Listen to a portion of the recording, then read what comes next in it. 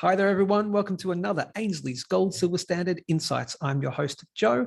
As per usual, we have Chris Tipper here to break down the morning's news. And joining Chris today, we had him on last week. It's Tim Kent from Kent Private Wealth. Now, Tim is a financial planner. So as such, we of course have to mention nothing we say here today about financial instruments, anything about investments is financial advice. Of course, do your own research, but you know all that already. So we are going to talk about a very important subject today. This is posted on the Ainsley website, and it's entitled US Midterms and How They Affect You. Now, in particular, how they may affect your investment portfolio. So welcome to the show, Tim, and Chris, over to you. Oh, thanks, Joe. Well, the US dollar wrecking ball was back at it again last night, with the strength in the dollar putting a lot of additional pressure on assets and seeing a continuation of the already very stretched trends across a wide range of markets. The impacts of rates and the cost of living pressures have certainly been front and center of our thinking recently, but it's also important to not miss major upcoming events that also need to be on our radar and have the potential to change what drives the economy going forward. So it's great to have Tim back with us again today to discuss just such an event that is rapidly approaching. The US midterm elections are now less than 2 months away, and as the news points out today, when things are looking as challenging as they are right now, the vote rarely goes in favour of the sitting president's party. If we're looking at a change in the balance of power in the US Congress, we will need to be paying attention, as if history is any guide, there'll be a flow-on consequence to the markets across the board, and we can expect impacts to be felt here as well.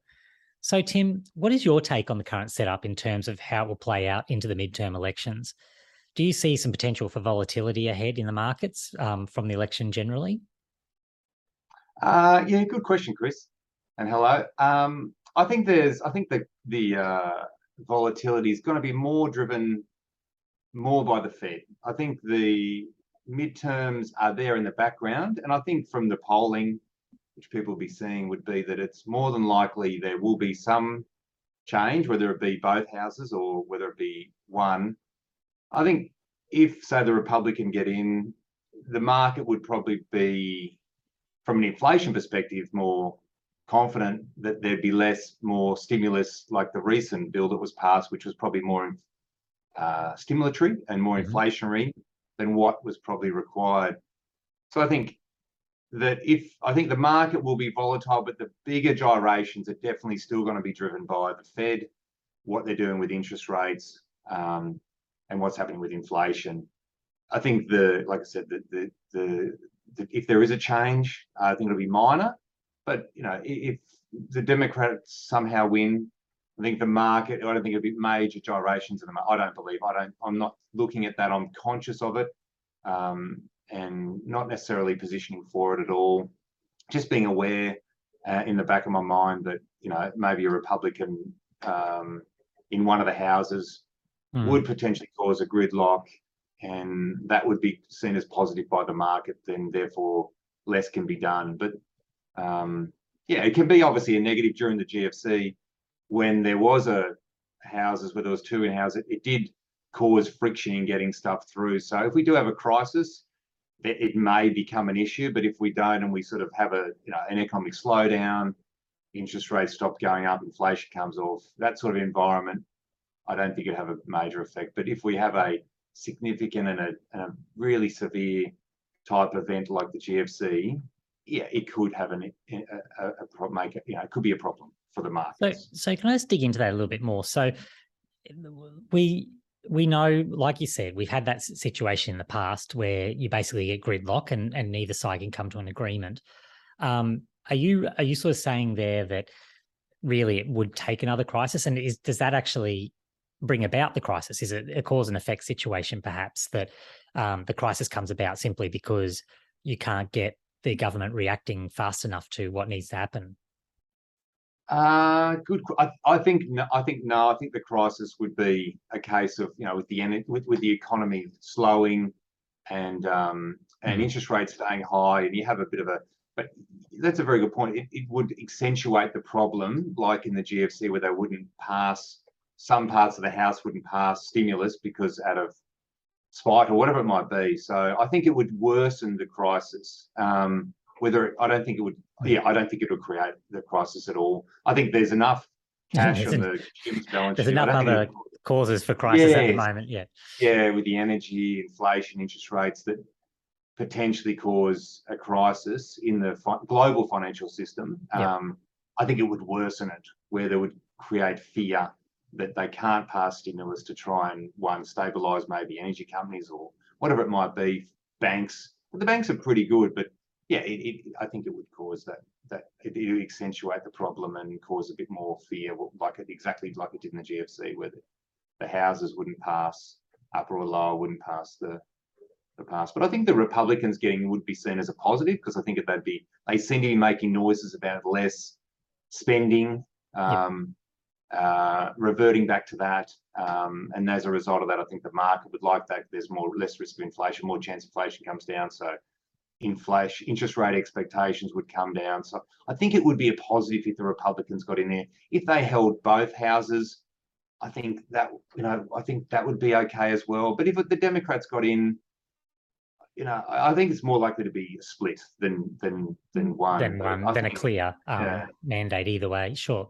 So we tend to think of the Democrats as the big spenders and Republicans as looking to restrain, like you've said.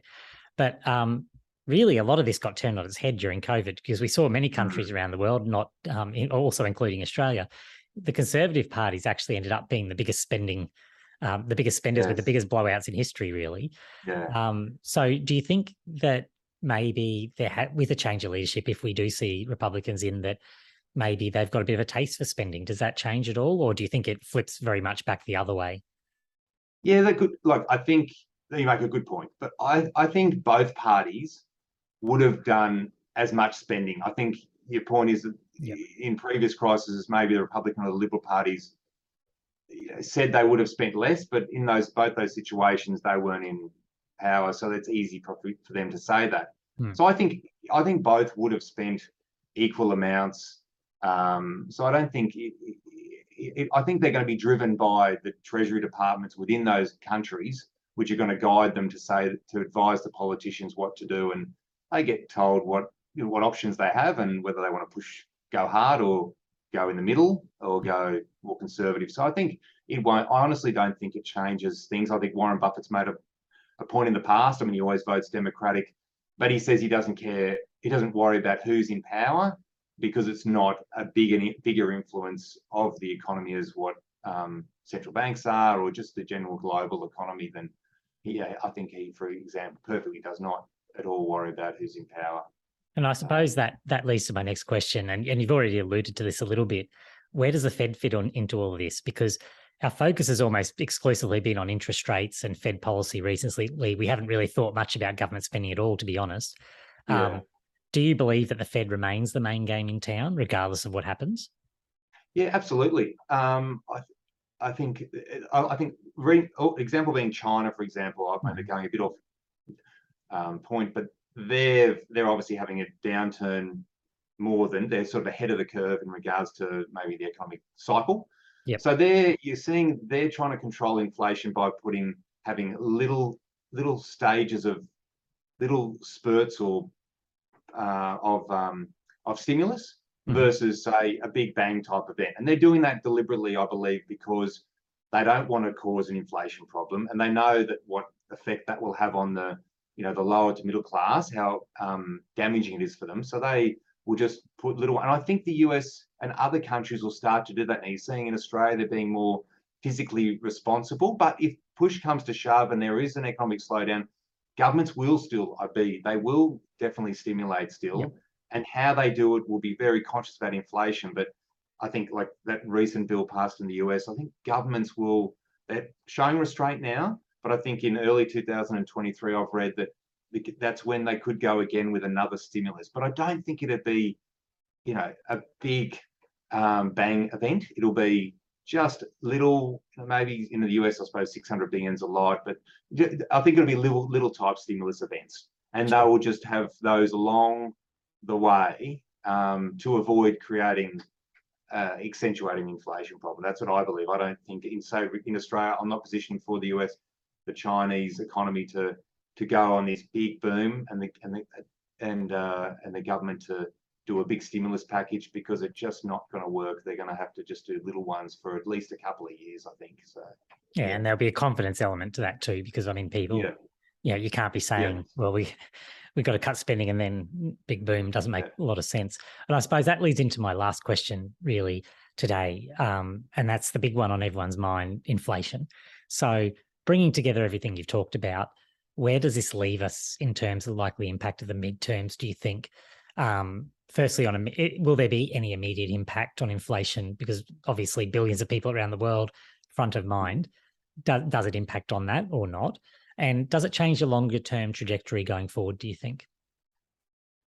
No, I don't think it changes too much. I think the midterm won't have, I don't think it'll affect inflation at all. I think if there's any uncertainty around those elections, I think it may cause people to spend less and companies to pull their spending in. So it could have a positive effect on inflation. It may cause a slight slowdown economically, and that's been shown in the past that that's occurred. Right. So you have commodity prices come off, so that's an input into inflation, obviously one of the inputs.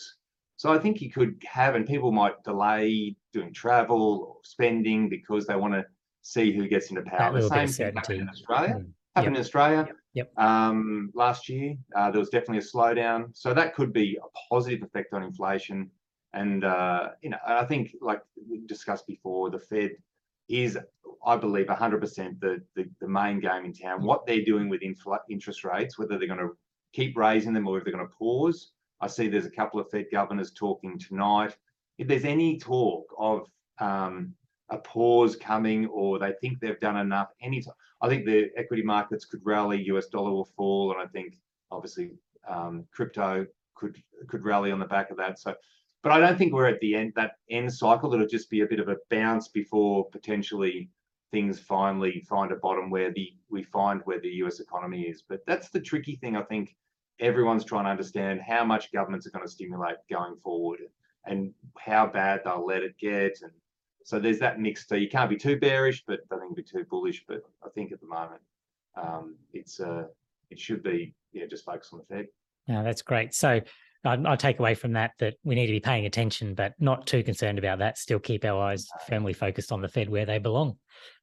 Yeah, exactly. Excellent. Thanks so much for that today, Tim. No problem at all. Thanks, Chris. Thank you once again, Tim, for being on the show. We always love having you on, and we look forward to seeing you next time.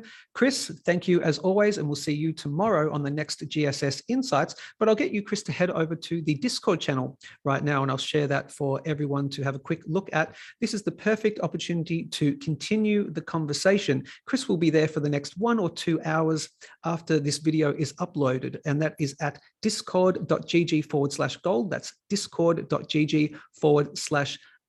It is the place to be to continue the conversation, so head over there. And finally, as always, as we say here, balance your wealth in an unbalanced world. Take care, and we'll see you next time.